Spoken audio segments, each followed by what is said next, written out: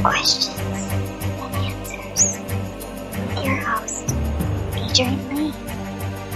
Oh yes indeed, there are more questions than answers, like can fat people go skinny dipping? And if all is not lost, then where is it? My name is Adrian Lee and I am your host. Hi America, hello world. Welcome to the show More Questions Than Answers, the only paranormal quiz show anywhere in the world.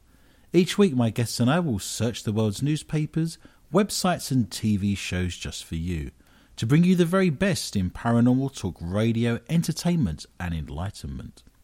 We will then test each other's knowledge of the week's events of the mysterious, strange, supernatural, unusual, bizarre and just plain weird. If you have just tuned in especially to hear the show, then I admire your taste. If you have just tuned in by accident, then I admire your luck. I am huddled under my quilt with a large flashlight and a nice cup of tea with tonight's guests, somewhere in the barren wildernesses of the Midwest plains, with the sound of my elderly mother snoring distantly from the room next door. So snuggle under your covers, turn out the light and hold on tight. The rules are very simple. Points will be awarded randomly for being interesting and for making me laugh or shiver in horror. To help me control my rowdy panel of recidivists and reprobates, I will employ what I have called the inappropriate bell. An example of this would be: the panel have no idea what's coming, and I have no idea what stories they have for tonight's show, and we are completely live and unedited. What could possibly go wrong? So without any further ado, let me start by introducing tonight's guest panel.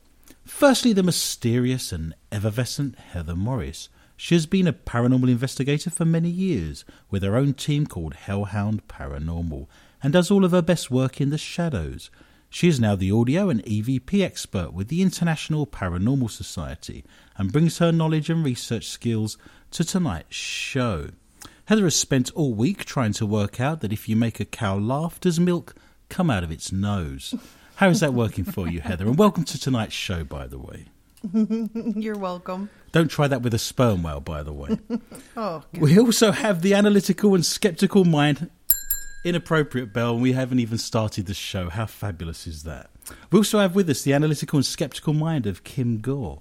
Kim is also a talented and valued member of the International Paranormal Society. Kim has lost a lot of sleep this week researching why the word phonetic is not spelled the way it sounds. Welcome to the show, Kim. Finally, on tonight's show, I wish to introduce the calm and unflappable Greg Gore. He is married to Kim, and we shall see if this is still the case after tonight's show. Greg is a paranormal investigator and tech expert. He owns and operates more cameras and leads than the BBC outside broadcast department. He is also our producer and sound mixer and has the ability to mute me at any time if I mean to him. Yay. Greg is illiterate, so gets a discount when buying alphabet soup. I was once called illiterate by a teacher at school, by the way, but I got the last laugh because both my parents were married. We've had a very interesting week. Recently, of course, we visited the Mind, Body and Spirit Expo in Mankato, where I was doing psychic readings and my team was with me. Greg, of course, was videoing many of the keynote speakers. And I just wanted to go around the room and discuss very briefly before we start tonight's quiz show what people thought of that particular experience, because I know we haven't been to that expo before, and I did think it was a particularly good show in Mankato. So Heather, what did you get out of that weekend? What things stuck with you in terms of what was there and your experiences? Well, I got a fabulous set of dowsing rods that I've been playing with.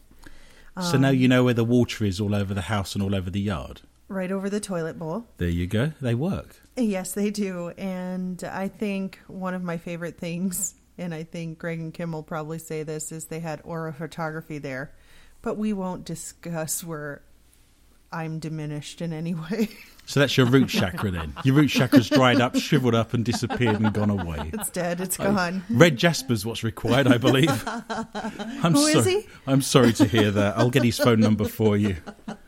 Moving swiftly on before we're removed from the air, before we've even started. Kim, what kind of things stuck in your mind? What were your experiences of going around that expo in Mankato at the weekend? I had a blast just meeting new people, both vendors and customers. Made some friends that I think will probably last a long, long time. Got contact information. Of course, like Heather said, the aura reading, one of the things is I'm supposed to wear yellow. A lot of yellow. That's Yes. The word yellow in French, of course, is jaune, and the word jaundice. And, of course, yellow is then interlinked with your abdomen, isn't it? It's this chakra that's to do with your upper intestine, I guess, and respiratory system. So you need to wear yellow, do you? Yes. You're looking resplendent tonight in grey. For those of us watching in black and white. Greg, what did you take away from the weekend? Because you were very busy, of course, with your camera and videoing all the keynote speakers. But when you weren't behind the camera, what did you get up to? Well, it was kind of fun going around to all the different vendors. They had a very good mix of vendors. It wasn't, just stones in one place. And there was a mixture, wasn't there? Yeah, There was crystals, there was all kinds of healing taking place, of course. The thing I liked is the energy. I don't know if anyone picked up on that, but you walk into a room full of healers, full of crystals, full of various complementary medicines, of course, and treatments. And the place smelled wonderful. It did. It had a fabulous smell, and the energy was incredible. You could feel it outside of the room. And I did 2 solid days of psychic readings. And normally that would really wipe me out. I go out of my way, of course, to ground myself and to make sure as much as possible that doesn't happen. But the thing that I noticed was I came away on the Sunday evening still full of energy. And normally when I do a weekend of readings like that, I'm normally drained and wiped. So I think the energy in the room really helped in terms of what I was doing. But you're right, there was an eclectic mix of people there. And I believe they're having another event. This is in Mankato. It's Mind, Body and Spirit Expo. And I believe they're having an event in the fall. I think it's in November, isn't it? November 15th. Yeah, so maybe a bit later, just going into winter there. So if people are interested, I know it's a long way away and we will advertise it again at the time, but I would recommend that. It's very small and bijou. It's a fabulous place, very intimate, I guess is what I'm saying. For being small and intimate, there was approximately 1,000 to 1,300 people that went through there. They had a very good turnover, and of course Mankato, I believe, is the 4th biggest town in the whole of Minnesota. So again, they do have an area to draw from, and people, of course, are coming from all over the Southwest. I don't think there's many expos in and around that area. When you do expos in the cities or in St. Cloud or Rochester, there are other venues around and close to, but Mankato kind of sits on its own, doesn't it? Out in the Southwest, and I guess draws people from many places. So I would recommend that for the fall and for November there. So if you're interested, I shall certainly put details on our website closer to the time. We're wishing our lives away, aren't we? Because we've not even had the summer yet, and we're talking about what we want to be doing in November. So let's jump into the show. There are points to be won. Our first round, of course, is ghosts and hauntings, and I'm going to start the ball rolling tonight. This is a story from India where it says exorcism in India, where a ghost fair lures believers. So we've been talking about a expo, a fair, and here's one in India for believers. Every spring, people gather in the village of Madhapur in the state of Madhya Pradesh for a unique ghost fair. It's one of India's most celebrated festivals, an ancient event where exorcists rid the body of evil spirits. Amadas believes that a ghost has taken control of her sister-in-law, who has been shouting strange words for more than a month now. That's what I do every day. I shout strange words.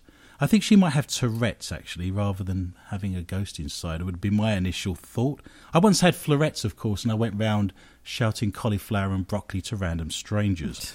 My sister-in-law must have been possessed by a ghost, she said. We've come to the ghost fair to pay our respects to the temple. They're treating her now, and I hope that she'll be cured. Head priest Yadav is holding a broom and starts to beat the woman with it. After some time, he offers her some holy water and declares that she is now free from the evil spirit. There must be a lot of married men around the country becoming free of evil spirits on almost a daily basis. We catch ghosts here and they never return to the body after we treat the patients, the priest says. We treat them by bringing them to the temple. Then we use brooms to chase away the ghosts, sweeping them away, I would suggest. A practice we've been using for hundreds of years. I wonder if you could do this on your own. I wonder if you didn't have any friends, you could just sit in a cold room on your own and beat yourself with a broom. Would that help? It says every year people from different areas come to be exorcised. More than 500,000 people come each year, says local Mqta Singh Rajput. Anyone who comes here to pray will see his wishes fulfilled, especially those who are possessed by evil spirits and ghosts. I will go on to continue this, but just initially, if you've got an evil spirit or an evil ghost in you, would that spirit not do everything possible to make you arrive at that fair and that temple? I mean, they're not going to go willingly, are they? Do you remember that several months ago I read an article about exorcisms that are available on the internet, and the guy that was running them made the statement that if you are possessed, that spirit, that ghost, wouldn't let you get onto the internet to go onto a site that would allow you to be exorcised. Does that make sense? Everyone's nodding in agreement, so I'm glad you're tires, with me. Overheated cars. Yeah, it just wouldn't allow you to get there, would it? So I find that very odd. He goes on to say people from different parts of the country visit this fair and get treatment at the temple. If you are looking for a miracle, then you should visit the temple. Perhaps the Minnesota Vikings need to pay a visit next year. What do we think? So I start the ball rolling there, ghosts, exorcisms and everything in India. Of course, what that article goes on to say is that people in India are illiterate and are uneducated in many rural areas, and they have genuine diseases, but they feel as if they go and use these ancient practices and ancient religious rites, it will cure them of things that perhaps modern medicine would have looked to have cured if they'd have had maybe the education to go and find those things. So there is a place in India for that. But a doctor later goes on to write that a lot of things, like the Tourette's, for example, she may have Tourette's and then it needs to be, managed, I guess, rather than going to the temple and being beaten with a broom for 15 minutes. So I'm not quite sure. Perhaps the way to go is to see a pharmacist before you beat yourself with a broom and buy some bits and pieces in Menards. I will say that I did go to Menards last year and I went to buy a spade because I thought I'll do a bit of gardening, while I'm here, and I'll plant a few vegetables. That didn't actually turn out as well as one would have hoped, but we did have crazy weather last year. And the gentleman that was selling me the shovel, the spade, thought he'd be funny, and he said to me as I was buying it, "I hope you realise you've got a left-handed spade." And I said, "That's fabulous, I'm left-handed," and just walked away. So whether the guy knew I was being funny or actually thought that I was left-handed remains to be seen. I am ambidextrous, of course, which means I can do nothing with both hands. I shall give myself points for such a fabulous start. Heather, you are itching to jump in. What story do you have for me tonight on ghosts and hauntings? Evangelical Christians want access to more corpses. Can't they just go somewhere like Corpse Hut or Corpses Are Us? Is that possible? Or a cemetery.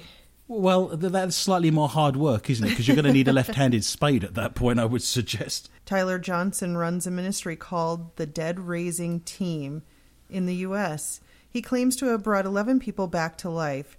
He says he even persuaded the authorities in his state to issue him an official photo card which lets him through police lines at car accident sites. Well, that explains Donald Trump then, doesn't it, in many respects? Come again? Hey? Johnson is unwilling to provide successful case studies, and in general the proof that believers cite is a bit unconvincing. For example, there's an American heart surgeon who allegedly brought a heart attack patient back from the dead with prayer. That's his job. Oh, and a defibrillator. Oh, that helps us too.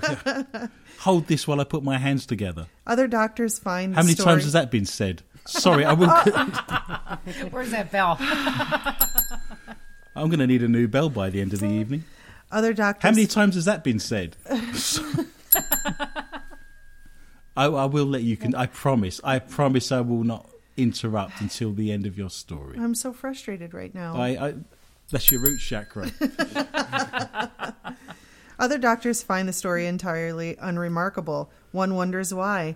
The BBC's Jolly Lynn Jenkins then got to meet Alan and Donna Leppett, a British couple who were convinced that the dead can be raised through the power of prayer. The evangelic loons were subject of BBC4 program called Out of the Ordinary, The Power of Prayer.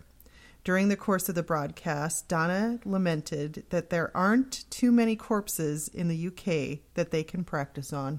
This reminds you of the Burke and Hare situation, doesn't it? You know, a couple of centuries ago where they had to go and do grave robbing, you know, just to find bodies to do medical science on.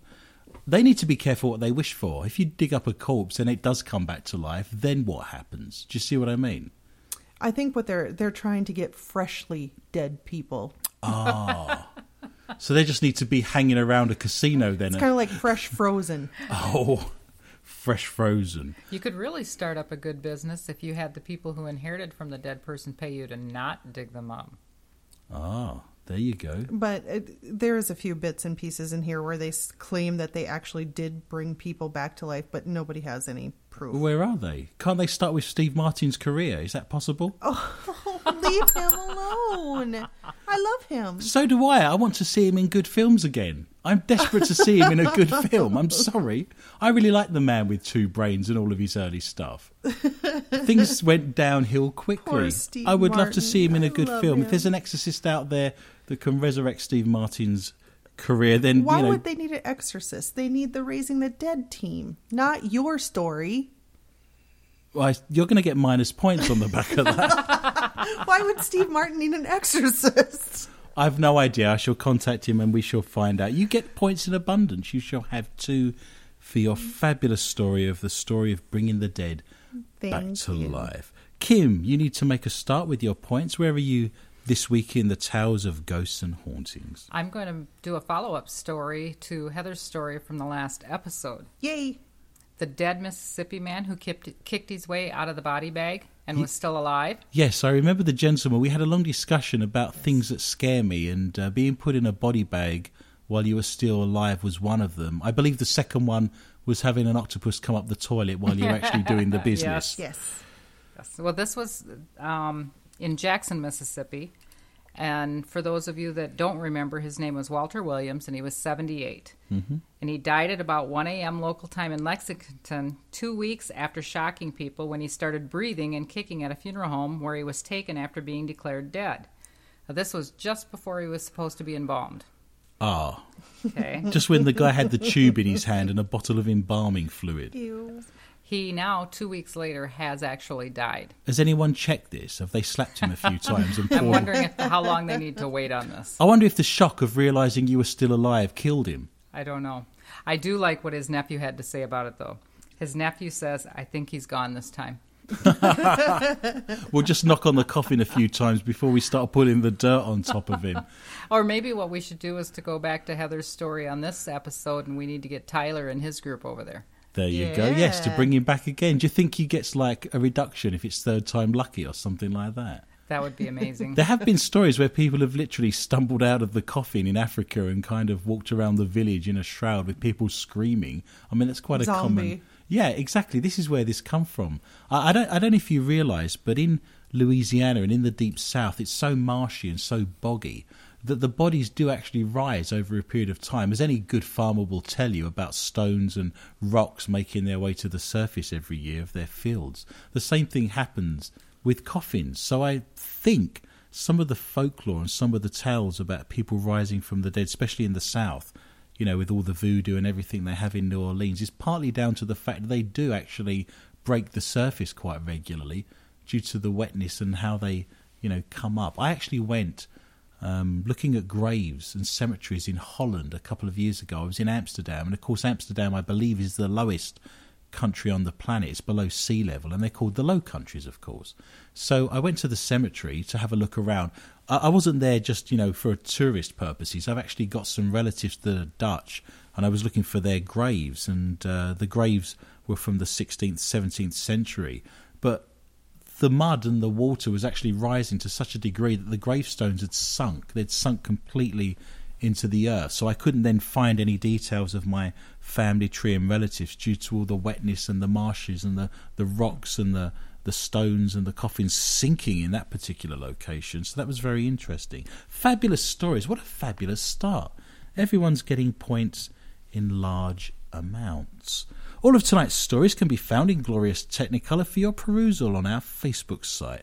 More questions than answers with Adrian Lee, where you can see at your own leisure the graphic pictures and video footage that accompanies tonight's stories of the paranormal, strange and bizarre. We move quickly and quietly and stealth-like into the second round, which of course is UFOs and cryptozoology. It's green men and hairy beasties. Heather, would you like to kick off and start our second round for us? You have a smile on your face, so it's obviously going to contain something to do with a toilet or nakedness. Or a hairy beastie. Or a hairy... Well, it is a hairy beastie round, so that would be appropriate. Woman mistakes rabid raccoon for her cat. Isn't there an advert where the lady goes out into the yard and calls her cat in? Yes, there and the is. raccoon comes and sits on her This bed. is real. It's real life, ladies and gentlemen. Ginny Baloo was half asleep when she reached over to pat her cat, Pretty Boy. Only the long-haired tomcat was nowhere in sight. What Baloo was running her fingers through instead was the coarse fur of a deranged raccoon. Of her husband's back. Oh. Surely you Why? could smell a raccoon. Surely they smell. It's a wild She was animal. 73. She probably didn't smell anything. There you go. The vicious animal had crept into the house through the He did cat what? door. He crept Did into he the really? house. Did she manage to wipe that up and He clear didn't that? crapped. That's lucky, apparently. In China, if a raccoon craps on your doorstep, you come into some money. Oh. The raccoon was sneaking in beside the 73-year-old woman in bed before jumping on Baloo's face and locking on. Now, I have one question about that statement. Only one? I've got many. How did the raccoon jump on the bed in the first place? Well, it must have been let in or come through the cat flap one. No, I get that. How did it jump onto the bed? Well, aren't raccoons capable of kind of climbing a couple of feet onto the bed? Or Why would it? How did it find her bedroom? It does have that nifty little mask on. It could be like a burglar. So you're telling me it's already got the mask, it just needs a big bag with the word swag written on it. That's right. So police are looking for a raccoon with a swag bag. That's This is what right. we're saying. She had been sleeping on her bed, and she thought it was the cat. And she went to pat it and found out that it was the raccoon. It began to attack her, and it bit onto her mouth. Oh my God. I know it. What's it's French kissing now, is it? So This she is an was amorous... expecting a little kiss from her cat, and She fought it off bravely for at least 2 hours. do you want to know what she fought it off with? And it was at least 2 minutes, and I'm not joking. Wow, I'm psychic. She fought it off with her landline telephone, which she used to smash it on the head as it ran out of the bathroom. Really? I thought Then they were in the bedroom. She's No, obviously chasing no. this around the house like an Oh, I'm episode of Tom sorry. and Jerry. Yeah, it ran out of the bedroom, and then Okay. it ran into the bathroom, and then she called 911. Was there a point where she jumped on a stool and shouted out, Thomas, Thomas? Oh, The animal control officer, Leslie Badger, helped subdue the raccoon. I'm sorry. I'm sorry. You can't get away is with not a You cartoon. can't get away with that. It's true. It's right here. You're not telling me that the woman who come to get rid of the raccoon, what was her name? Leslie Badger Les Badger. I'm Yes. sorry. I'm not. helped subdue the raccoon. And, With the help of her friend Peter Rabbit. and they took it to the veterinarian where it was euthanized, and it tested positive for rabies. Oh, it's just a happy ending then. Yeah, so I have a question for you. If you kiss someone, do you get rabies? No. It kissed the woman. Did you ever reach over in the middle of the night to pat something and it bit you? Not since I was at boarding school in England. Wow. My dad told me once that he was taking my temperature. Oh no. Kim, help me. Help me. Just for saying there's a woman called Les. If Les Badger is actually listening, then one can only apologise. But, I mean, that's the only job you could do, isn't it, if your name's Les Badger? That's shocking. In fact, if the badger was female and it was kissing... No, I won't go there. Don't do Okay, it. you have many, many points because you made me laugh. So you are now on a resplendent and healthy 5. Kim, could Yay. you compare to that? What have we got there? We are going to go to the section of aliens. Ooh, I'm liking that. Tennessee. A man claims light entities showed up in his bedroom Saturday while sleeping in a small country house in Tennessee. It wasn't a raccoon with a flashlight. Ooh, there you go. Very alien. The witness, a 48-year-old man who asked to remain anonymous, says he was quite startled by the incident. I lost my legs when I was a kid. I can manage as much as the next person. It's not a big deal, really, he So says. no one's buying him slippers for Christmas, I'm guessing. I don't sleep much. I spend most of my bedtime reading and listening to the radio. I was about to go to bed, so I put my book down on the table next to my bed, and all of a sudden I see this bright light coming from the window. I thought a car was at the door, which is unusual at that time of night. Why would a car be at a door? Well, in his next sentence is, or maybe it was the police. I don't know. I was a little worried. There was a story of an old lady that said this man just walked out in front of me, and the police officer said, well, you are in his front room, madam. She'd gone through the wall of the house. It just reminded me of that. Well, I like the next sentence, too, because you know how when they're telling a story, they use the word allegedly. Mm-hmm. Allegedly, the man got out of bed and sat in his wheelchair next to the window. Okay. That made me laugh. He's not going to be standing in his wheelchair, is he, to be fair? There was nothing there, not a soul, not that I could see. All I could see was light. I was blinded, really. Blinded. According to the witness account, the creature was emanating a blue light that kept the room illuminated. It looked like a lab with a blue color that reminded me of the movies or something. There was the first one that came through had a very, very blue light about it. And then after that, 3 more came into the room with a little bit less blue light. I wonder if the local youth are saying, let's go to Mr. Johnson's and shine the blue flashlight into his bedroom again. One of the stories, or part of the story, though, that I do find interesting is this story actually came out last week. And it says that after the 4 got into his room, they began holding hands around me. I was in shock. They began talking to me through their minds. I could hear them talking to each other. A war is coming to the old world, and the earthquake will hit soon. Ooh. They seemed to warn me about a big earthquake that is coming. Then they touched my shoulders and left just like that. And I got to tell you, I didn't feel a thing when they touched me. Maybe a little warmth, but not pressure at all. And I find that interesting because of the quake that we had in California. Yes, right. Yes, yeah. Not so long ago, there was a quake in Los Angeles, and this story was actually before that incident took place. Yes. Having said that, of course, there must be earthquakes taking place all over the world at various different times. But that's very strange. I often hear stories of people that are abducted by aliens and say that they all hold hands around a centre console of their spaceship or their UFO, if you like. Hold hounds. Hold hounds, yes. Have you read the Hold Hounds books by Sherlock Holmes?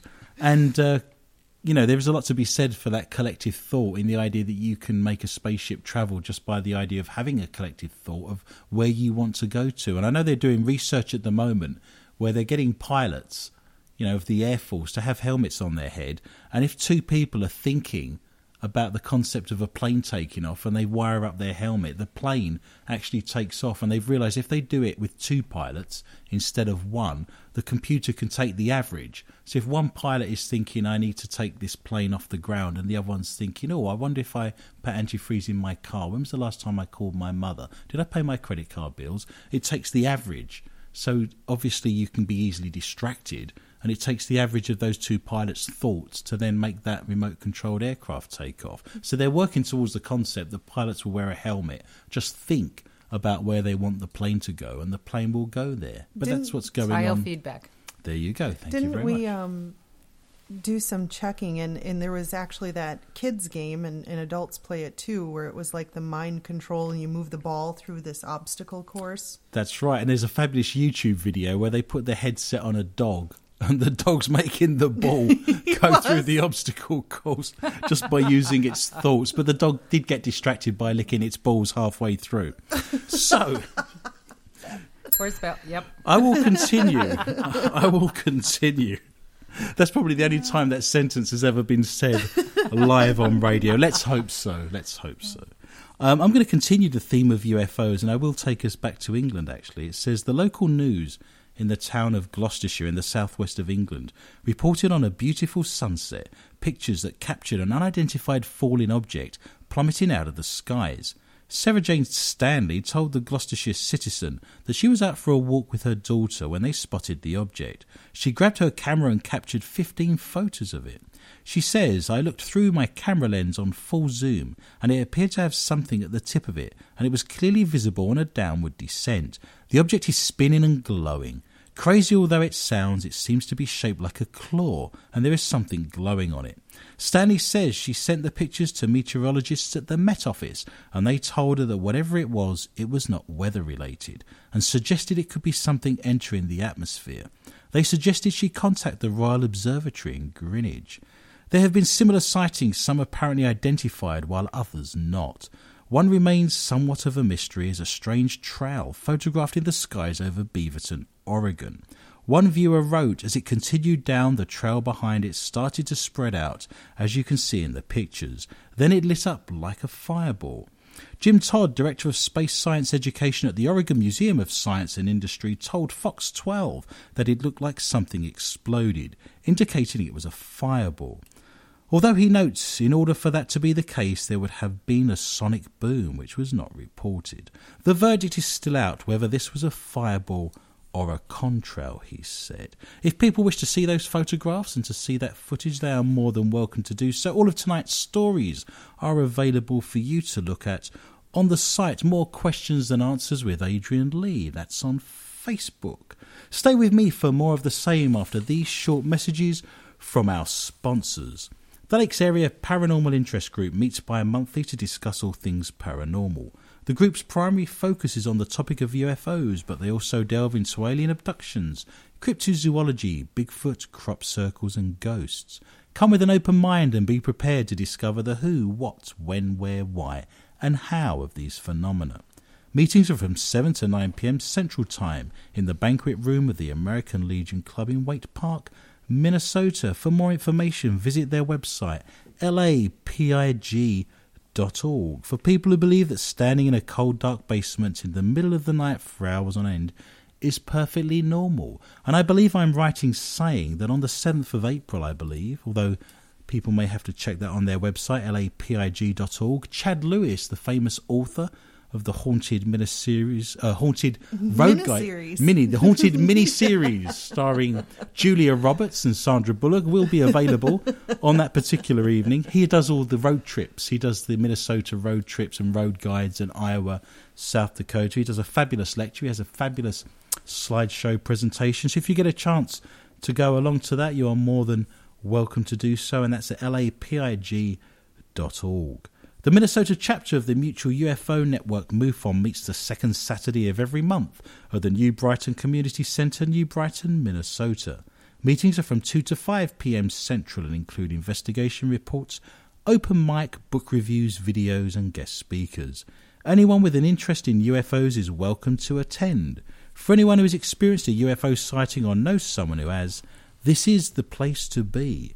Meeting agendas, driving directions and tons of UFO information can be found at mnmufon.org. I would love to hear from you if you would like your business or product advertised live on More Questions Than Answers, reaching the nation and beyond with informative, well-educated listeners of good taste and a love of the paranormal and all things oddly intriguing. You are listening to More Questions Than Answers, which makes you very lucky, well-informed individuals of remarkably good taste. Well done and drinks all round. Just don't tell my mum and dad what I actually do. In the lyrics and the words of the reggae legend that is Johnny Nash, there are indeed more questions than answers, and the more I find out, the less I know, which means I'm probably less intelligent than when the show started. I'm your host, Adrian Lee, famous for being banned in Lithuania, for introducing the world to dirty hobo water, and sometimes the annoying inability to say abominable snowman live on air. Welcome back for a second part of tonight's show. I have to gather myself, I know you do. If you have just joined us, then where have you been? And what could have been more important? If you have stayed with me, then let me raise your spirits further by saying we still have 50% of the show still to go. Hurrah!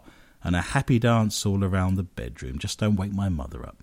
I've been handed a fresh cup of tea and the promise of cookies. I have fresh flashlight batteries, and my mother has indeed stopped snoring. So onwards we march. We are now into the third round of tonight's show. This is the round of bizarre and strange, and I shall start the ball rolling in this particular round with the headline, Witch's Curse Blamed.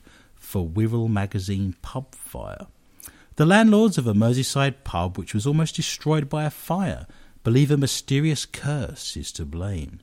The blaze at the 250-year-old Magazine Hotel in Wallasey caused $380,000 worth of damage and left managers Linda and Les Baxendale living in a caravan for 3 months. A small fabric witch figure which hung from the ceiling of the main bar was stolen 2 nights before the fire. And with a history of accidents befalling those who dare to touch it, the couple are convinced the two are connected. The official cause was a power surge which blew up the pub's fuse box, starting the fire. Linda, 59, said part of the history of the pub is the 2 witches and the little devil, all made from brown felt, which were hanging by the bar. No one knows exactly how long they were there, and we don't know who gave them to the pub, but we think they were there for at least 100 years. They were covered in cobwebs and dust because we were told that if anyone touched them, bad things would happen to them. When they first moved in, they received an anonymous phone call warning them not to touch the witches. She said, "We found out that a decorator took them down while he was working here in the 1970s, and he was then involved in a serious car accident at the top of the road. Phil once happened to touch the witch by accident, and the following day he fell through a trapdoor leading to the cellar and broke his collarbone. Someone else fell over the following week and broke both their knees. It's spooky. If you break both your knees, don't come running to me, by the way." We live above the pub, and on Sunday we woke up at about 7:45 a.m. to the sound of smashing downstairs. I thought someone had broken in and was using a baseball bat, until Les went downstairs and found it was a fire. It was terrifying. If it wasn't for the prompt response of the fire service, the mags might have been burnt to the ground. The remaining witch and devil were found in the scorched remains of the bar after the fire. Belinda says they have since vanished. This sounds like the plot of a Hammer House horror film from the 1970s, doesn't it? You can just imagine this little old felt witch hanging from the bar, and if anyone touched it, bad things would then happen to them. If this was just before the credits at the end of the movie, then they'll show him hanging somewhere else. Yes, you're absolutely right, in another place. And if this was my bar, I would get a pair of barbecue tongs and I would get the witch and I'd be throwing it at people like dodgeball and everyone would be running and screaming. It would be very funny.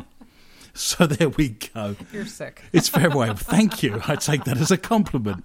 Points all round. Kim, you shall have an extra 1 and I shall give myself 4 because I can, and we're running a dictatorship. I love the idea. You can just imagine a 100-year-old little felt witch, can't you? And it's bizarre, though, that they, the bit I like is where they said in the scorched remains of the bar afterwards, they found the little devil and the witch, and then they went missing. They've been put in the garbage is what's happened. I'm not sure there's any mystery connected to that. Heather, I would like to see what you have for the strange and the bizarre. You are currently on 5 points, so everything That's fantastic. is to play. It's a start for you. You're normally negative at this stage. I know. I don't know what's going on. Grandpa writes his own humorous obituary.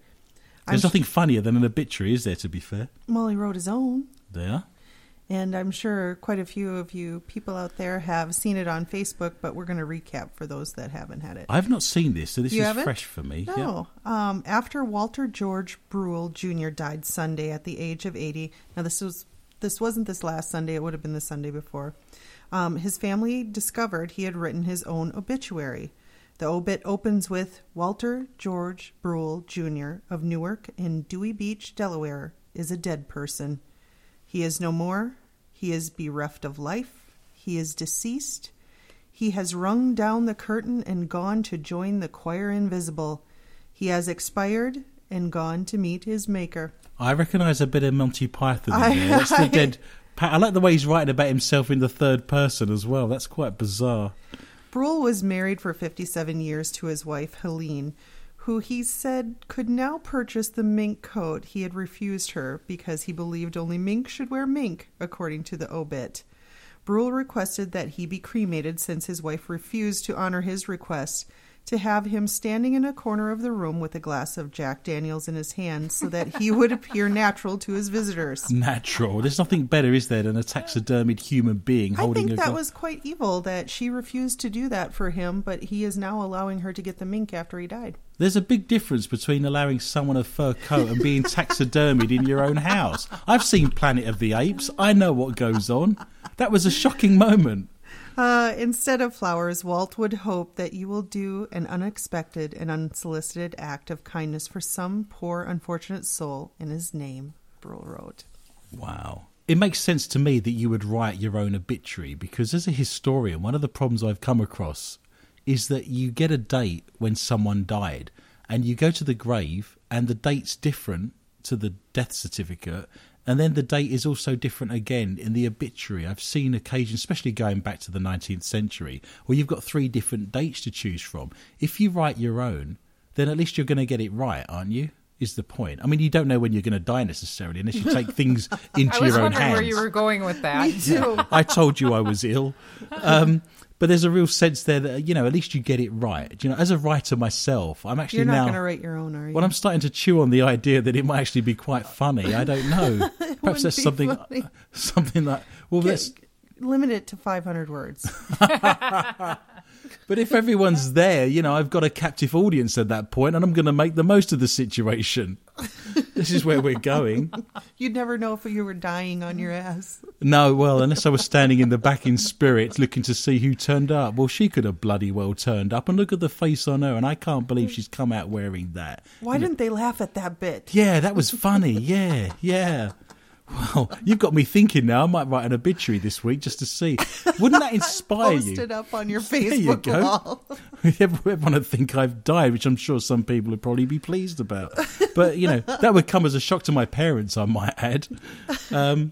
Yeah, that would be interesting because it'd give you a real sense of where you've come from and what you've achieved in life. I'm sure if most people now were to go away and write their obituary, I bet at the end of that, they'd think to themselves, do you know what? I need to go scuba diving. I need to go mountaineering. I need to visit other countries. I need to learn a language. There's a real sense, wouldn't it, that it'll put into perspective the things that you haven't achieved and what you then want to go on and do, I guess. It should be an exercise at school.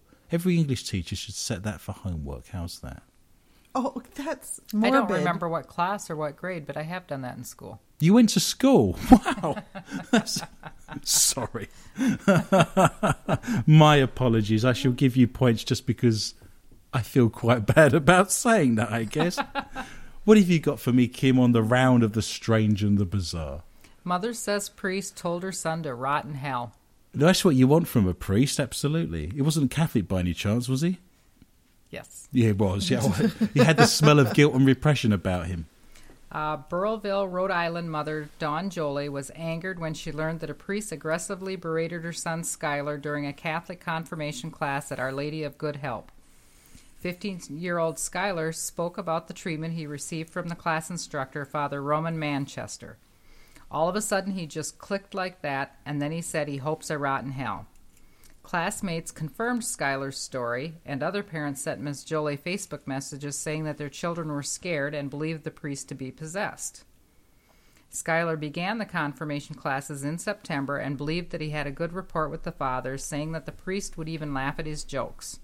When Skylar's dad picked him up from the class, the priest said that he was trying a new tactic with the kids, and yes, he did say those things. He wanted to try something new, try to get the kids to go to church more. Wow. That reminds me, as you're reading that, there are parts of the Bible that says that the devil and Satan will actually possess the righteous. So when Satan's delivering his message through the righteous, people have more inclination to believe it because it's going to pick people that are in high up positions and people that you would believe. So, literally parts of the Bible would in fact back that up, which is quite bizarre. But I mean, obviously you can't go around saying things like that, especially if you're a man of the cloth and a cleric. It's just ridiculous. How did he think he was going to get away with that? Who knows? And I've been a teacher for many, many years in Britain in a former life, and I've heard teachers say the most outrageous things to students, stuff that I couldn't possibly repeat on air. And then you're going to be nothing more than a ditch digger. Well, slightly worse than that. Things to do with their mother and, how they were conceived, I would suggest. But certainly not things I would repeat live on air. But, that's just disturbing. It'd be interesting to see what then takes place. But then within the Catholic Church, of course, there is a history of clerics and priests behaving badly and nothing ever being done, of course. That's how he thought he'd get by with it. Yeah, it's just through the idea that previous people have already done that, I guess. But what country was that in? Does it say? Where does that? You've thrown your notes away now, and I'm going to get you to Rhode Island. Rhode Island. Okay, I know very little about Rhode Island, other than the fact that it's the smallest state, of course, in America. I did wonder whereabouts that's coming from, but that's outrageous. I'm remarkable. That should come up. I've got an interesting story here under the strange and the bizarre. This made me laugh, and there are images and drawings of this online. If you go to our Facebook site, More Questions and Answers with Adrian Lee. I have actually posted the link, and there are photographs, there's photographs of illustrations that date back to the 15th century that are worth a look because it really made me laugh. It says Fur Flies over 16th century rocket cats warfare manual.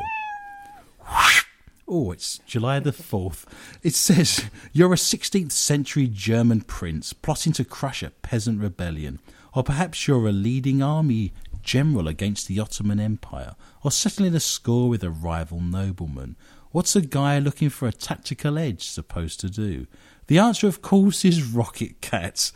Fanciful illustrations from 1530 in a manual on artillery and siege warfare seems to show jetpacks strapped to the backs of cats and doves, with the German text helpfully advising military commanders to use them to set fire to a castle or city which you can't get otherwise. I've got this image of cats being catapulted over siege. Catapulted. Do you see what I did there? Points to be had all round. I thought that may go unnoticed, but I'm quite happy with that. You can imagine firing them over. It's Monty Python again, isn't it? Over the walls of castles. Just makes me smile. I do like cats, I have to say, but I do find them very greasy. Not the raccoon kind. No, not the raccoon kind. It says the answer, of course, is rocket cats. I really don't know what to make of it, said Mitch Fraz, a historian and digital humanities expert at Penn Library. It clearly looks like there's some sort of jet of fire coming out of a device strapped to the back of the cats.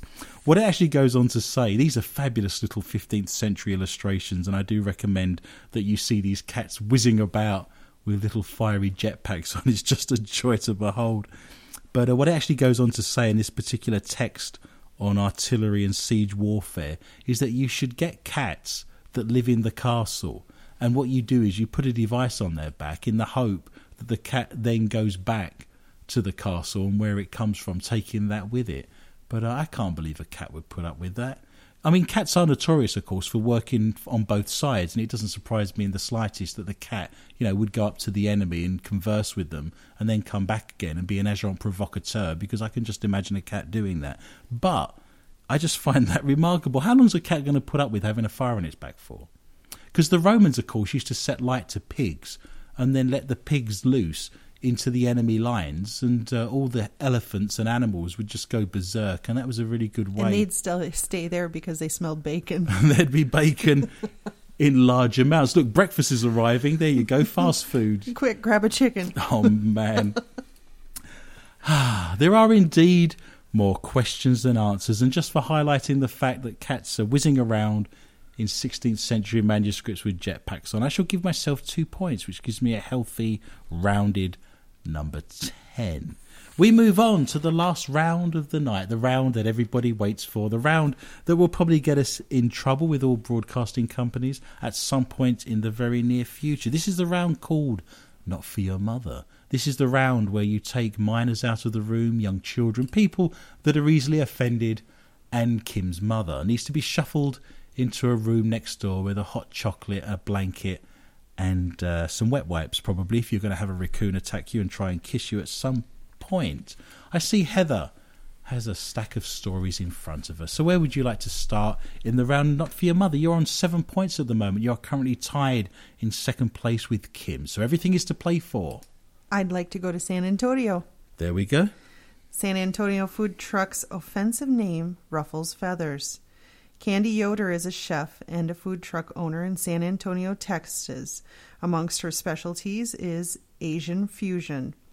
There is no denying that the food looks appetizing. However, the San Antonio Express News reports some people are not happy with her. Why? The name of her food truck is getting people in a tizzy. It's called Caucasian. Ooh. I know. San Antonio Food Truck How many Association. cocks can you manage before you're full, by the way? Can you get through a whole one, or do you need to get a doggy bag, or... Yeah, but you got to have another an hour later. Ooh. Especially if it's cock Asian. San Antonio Food Truck Association President Keith Hill told the Express News that the port's officials Googled it to find out Caucasian's menu and website. Their truck page is not what came up. Oh, dear. I'm sorry. What came up. Well, it's something with Greg in it, I suspect. We thought the name could be offensive to others. Was Yoder going for an illicit pun with her name choice? She says nope. The Express News quotes Miss Yoder as saying that the name has boundless meanings, none of which are sexual or a racial slur. Do you think anyone's ever said that cock's repeating on me? Has anyone got any tums? No, I'm sorry. I would be more than happy to discuss the basis of our name with them, she said.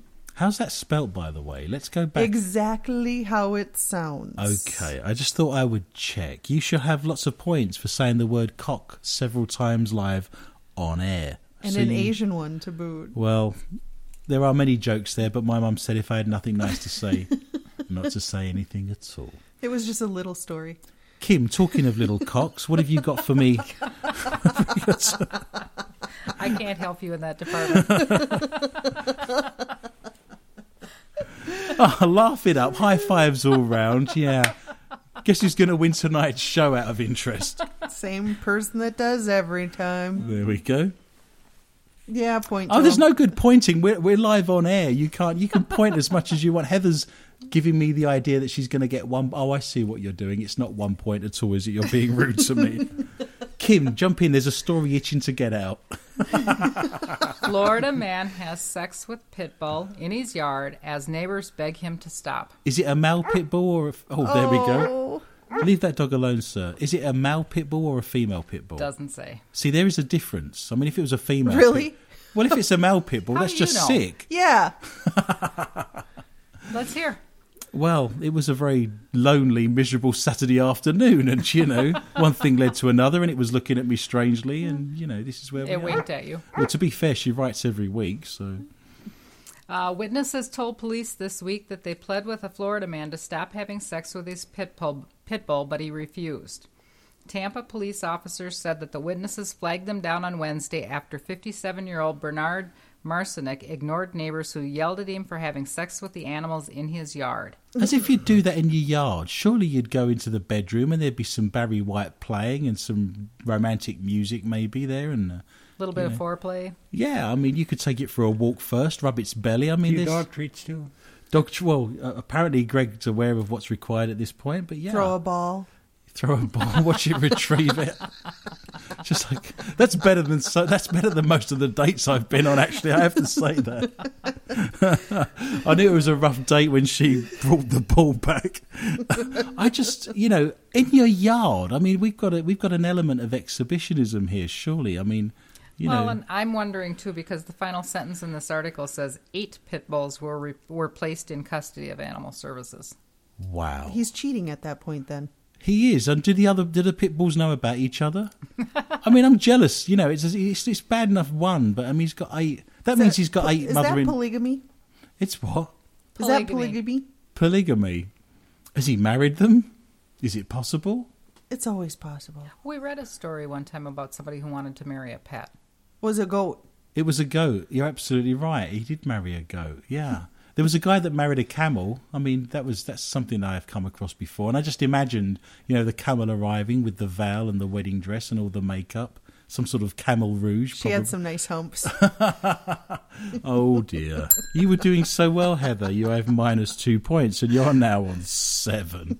I have eaten camel, by the way, and that's quite a long story. But why we're just talking about a sexual story, and you're telling us how you've eaten a camel? I have. That's fantastic. It's fabulous. What a night that was. I bet he said to eat crow too. I've never eaten a crow. I've eaten rook. Do you know what a rook is? Yes. It's in the crow family, and that was pretty What miserable. piece of the chess puzzle is that? I'm not gonna. You choke on a rook, and you're in trouble, aren't you? I have eaten rook. It's very gamey, and I was picking lead shot out of my teeth for a week afterwards. But I did eat a camel in North Africa and Tunisia, and it's a delicacy out there. And I would advise anyone who has the chance to eat camel to steer well clear of that particular delicacy, because if you've ever been to the zoo and you've been to the camel enclosure, and if you can remember the smell of the camel enclosure and you're getting a real flavour of that, that's exactly what it tastes like. And in hot conditions in Africa, you are weeing and sweating the smell of camel for days after eating one. So I would advise anybody not to go near a camel. If ever get offered camel meat, would be my best advice. I'm going to run now to a story from China. It says a young girl was rushed to a hospital after having difficulty breathing this week. Doctors were then shocked to discover a long worm living in her throat. Hospital officials in China said. The doctor who treated the 7-year-old girl said they have removed the 2-inch leech after living in the girl's throat for over 2 months. The girl of Yunnan said that she and her family often drink water straight from the faucet. Kim, ever had a 2-inch worm in your throat recently? No. No, well, I'm Gummy sorry. worm. I'm sorry to hear that. The girl was treated at the Kunming Children's Hospital on Monday. The parents of the child said that she'd been suffering from a sore throat for more than 2 months. We thought she had a bad cold. We never imagined that a worm was living inside her, the parents said. It is unclear how the worm got stuck in her throat. A surgeon said the worm grew bigger by sucking blood. The girl is now recovering and will soon be discharged from the hospital. The worm has yet to comment. Heather, you have a very distressed look upon your face. Any stories with worms? How do they multiply, leeches? Well, they first buy you dinner, and then they take you to the cinema, and then Daddy Worm gets excited, and Mummy Worm... Stop. Once... No, what is that? Are they... They lay eggs. Do they? Yes. They. So would they have had to treat her at all? Well, what I'm guessing is that it's a parasite, isn't it, basically? Right. So it's something she's drunk in the drinking water, parasitically, has obviously attached itself to her throat, and over a period of 2 months has managed to swell itself to a large size by feeding on her blood, is what's happened. Well, I was just concerned that it would multiply, and I don't know how they reproduce, so... Well... Daddy gets very excited. Mummy worm lays eggs, and then Daddy worm. Do you know when you see a worm and it's got a leg sack around its neck? You must know which way the worm is, because if you tickle its belly, you see which end is smiling. So you go to the smiley end, and then you see the egg sack, and its eye winks at you. That's pretty much what happens. And it pukes. I don't know if that's outrageous. You're not getting away with that. I don't know whether worms are androgynous. Snails, for example, don't have a sex, do they? They're androgynous, I believe. I thought that was... Or hermaphroditic. One is you're both, and one is you're neither. I think if you're neither, you're androgynous. And if you you're can choose both, a sex, then, yeah, that's can't right. you? So the snail meets another snail, and it says, well, I fancy being female this time. And the other snail thinks, I'll have a go at being male. And, one thing leads to another, and there's lots of little snails running around, and that's how that happens. Oh, you're looking at me disgusting. oddly. This is No, I saw the picture of that earlier on the story, and that was just... snail love. Not of snail love, of the little girl's worm in her throat. Snail love is going to be very slow, isn't it? And methodical, I would suspect. That's not a quick thing, is it, snail love? I don't know. I didn't watch them make love. But yes, that's very distressing, and I'm glad the poor young lady has recovered. There was a television show in Britain not so long ago that I saw to do with parasites, and it was full of these stories of people that had, bloatfly larvae living in their head and things up their nose. And there's snails in Nigeria, when you go swimming, that swim up your bottom, hold all-night parties and keep you awake. It's incredibly embarrassing. You have to go to the toilet through a sieve to stop things swimming up and living in your bits and pieces. Well, is it in Africa or Brazil or something where they have those fish that go up your your pee hole, yes, and up into your Aretha and then Franklin. They barb in it, so you can't even yank them out. Yeah, can die from that. You can do, and no matter how much you yank it, it's not coming out. So it's a problem all round, I guess, is what I'm saying. A few nights like that. Well, you know, it gets very lonely and cold in Minnesota. Obviously, you have one story tonight left in the round. Can you understand now why we call this round "Not for Your Mother"? It's very short. I'm sorry to hear that. I know. 15 sex toys found on suspect, police say. 15? 15. What, like in pockets or in various orifices? I don't want to know where he put them. Why would it be illegal? Why are we talking police? It depends where they are. Because the suspect, actually broke into an adult store in Olympia and had 15 sex toys in his possession when he was arrested. Oh. He may have had more, but they didn't find him at the time. She's a very busy girl. She's got 3 working offices. Oh. Officers responded to the burglary alarms early Sunday at the Lovers store. They found a 31-year-old, David Powell, nearby with the sex toys. I don't know where he was carrying them. The Olympian reports a judge found probable cause Monday to hold him on suspicion of burglary. You think? And he was released from the Thurston County Jail on a $2,500 bail. Was he a hardened criminal? Oh, I knew that was going to happen. What a fabulous way to end tonight's show. Let's go to the scores. All good things must, of course, come to an end. Greg, you are bringing up the rear. You are the K2 meter with the dead battery, despite your best cat and firework noises tonight. There is a tie for second and third place. Both Kim and Heather are on a resplendent 9 points. But the runaway leader for tonight's show and winning the $33,000 IR camera is me. I have 10 points. I made double figures, which is a rarity. I have not won this particular show for many months now, and of course since last time I've made myself win. See how this works? But of course we are all winners here tonight. Do not fear, listener. Remember, I'm back with a whole new bunch of stories next week at the same time, where I will be winning again, and I would love for you to join me for a fun and informative journey through the world of the paranormal, strange, intriguing, bizarre, and, as you've just witnessed, plain weird.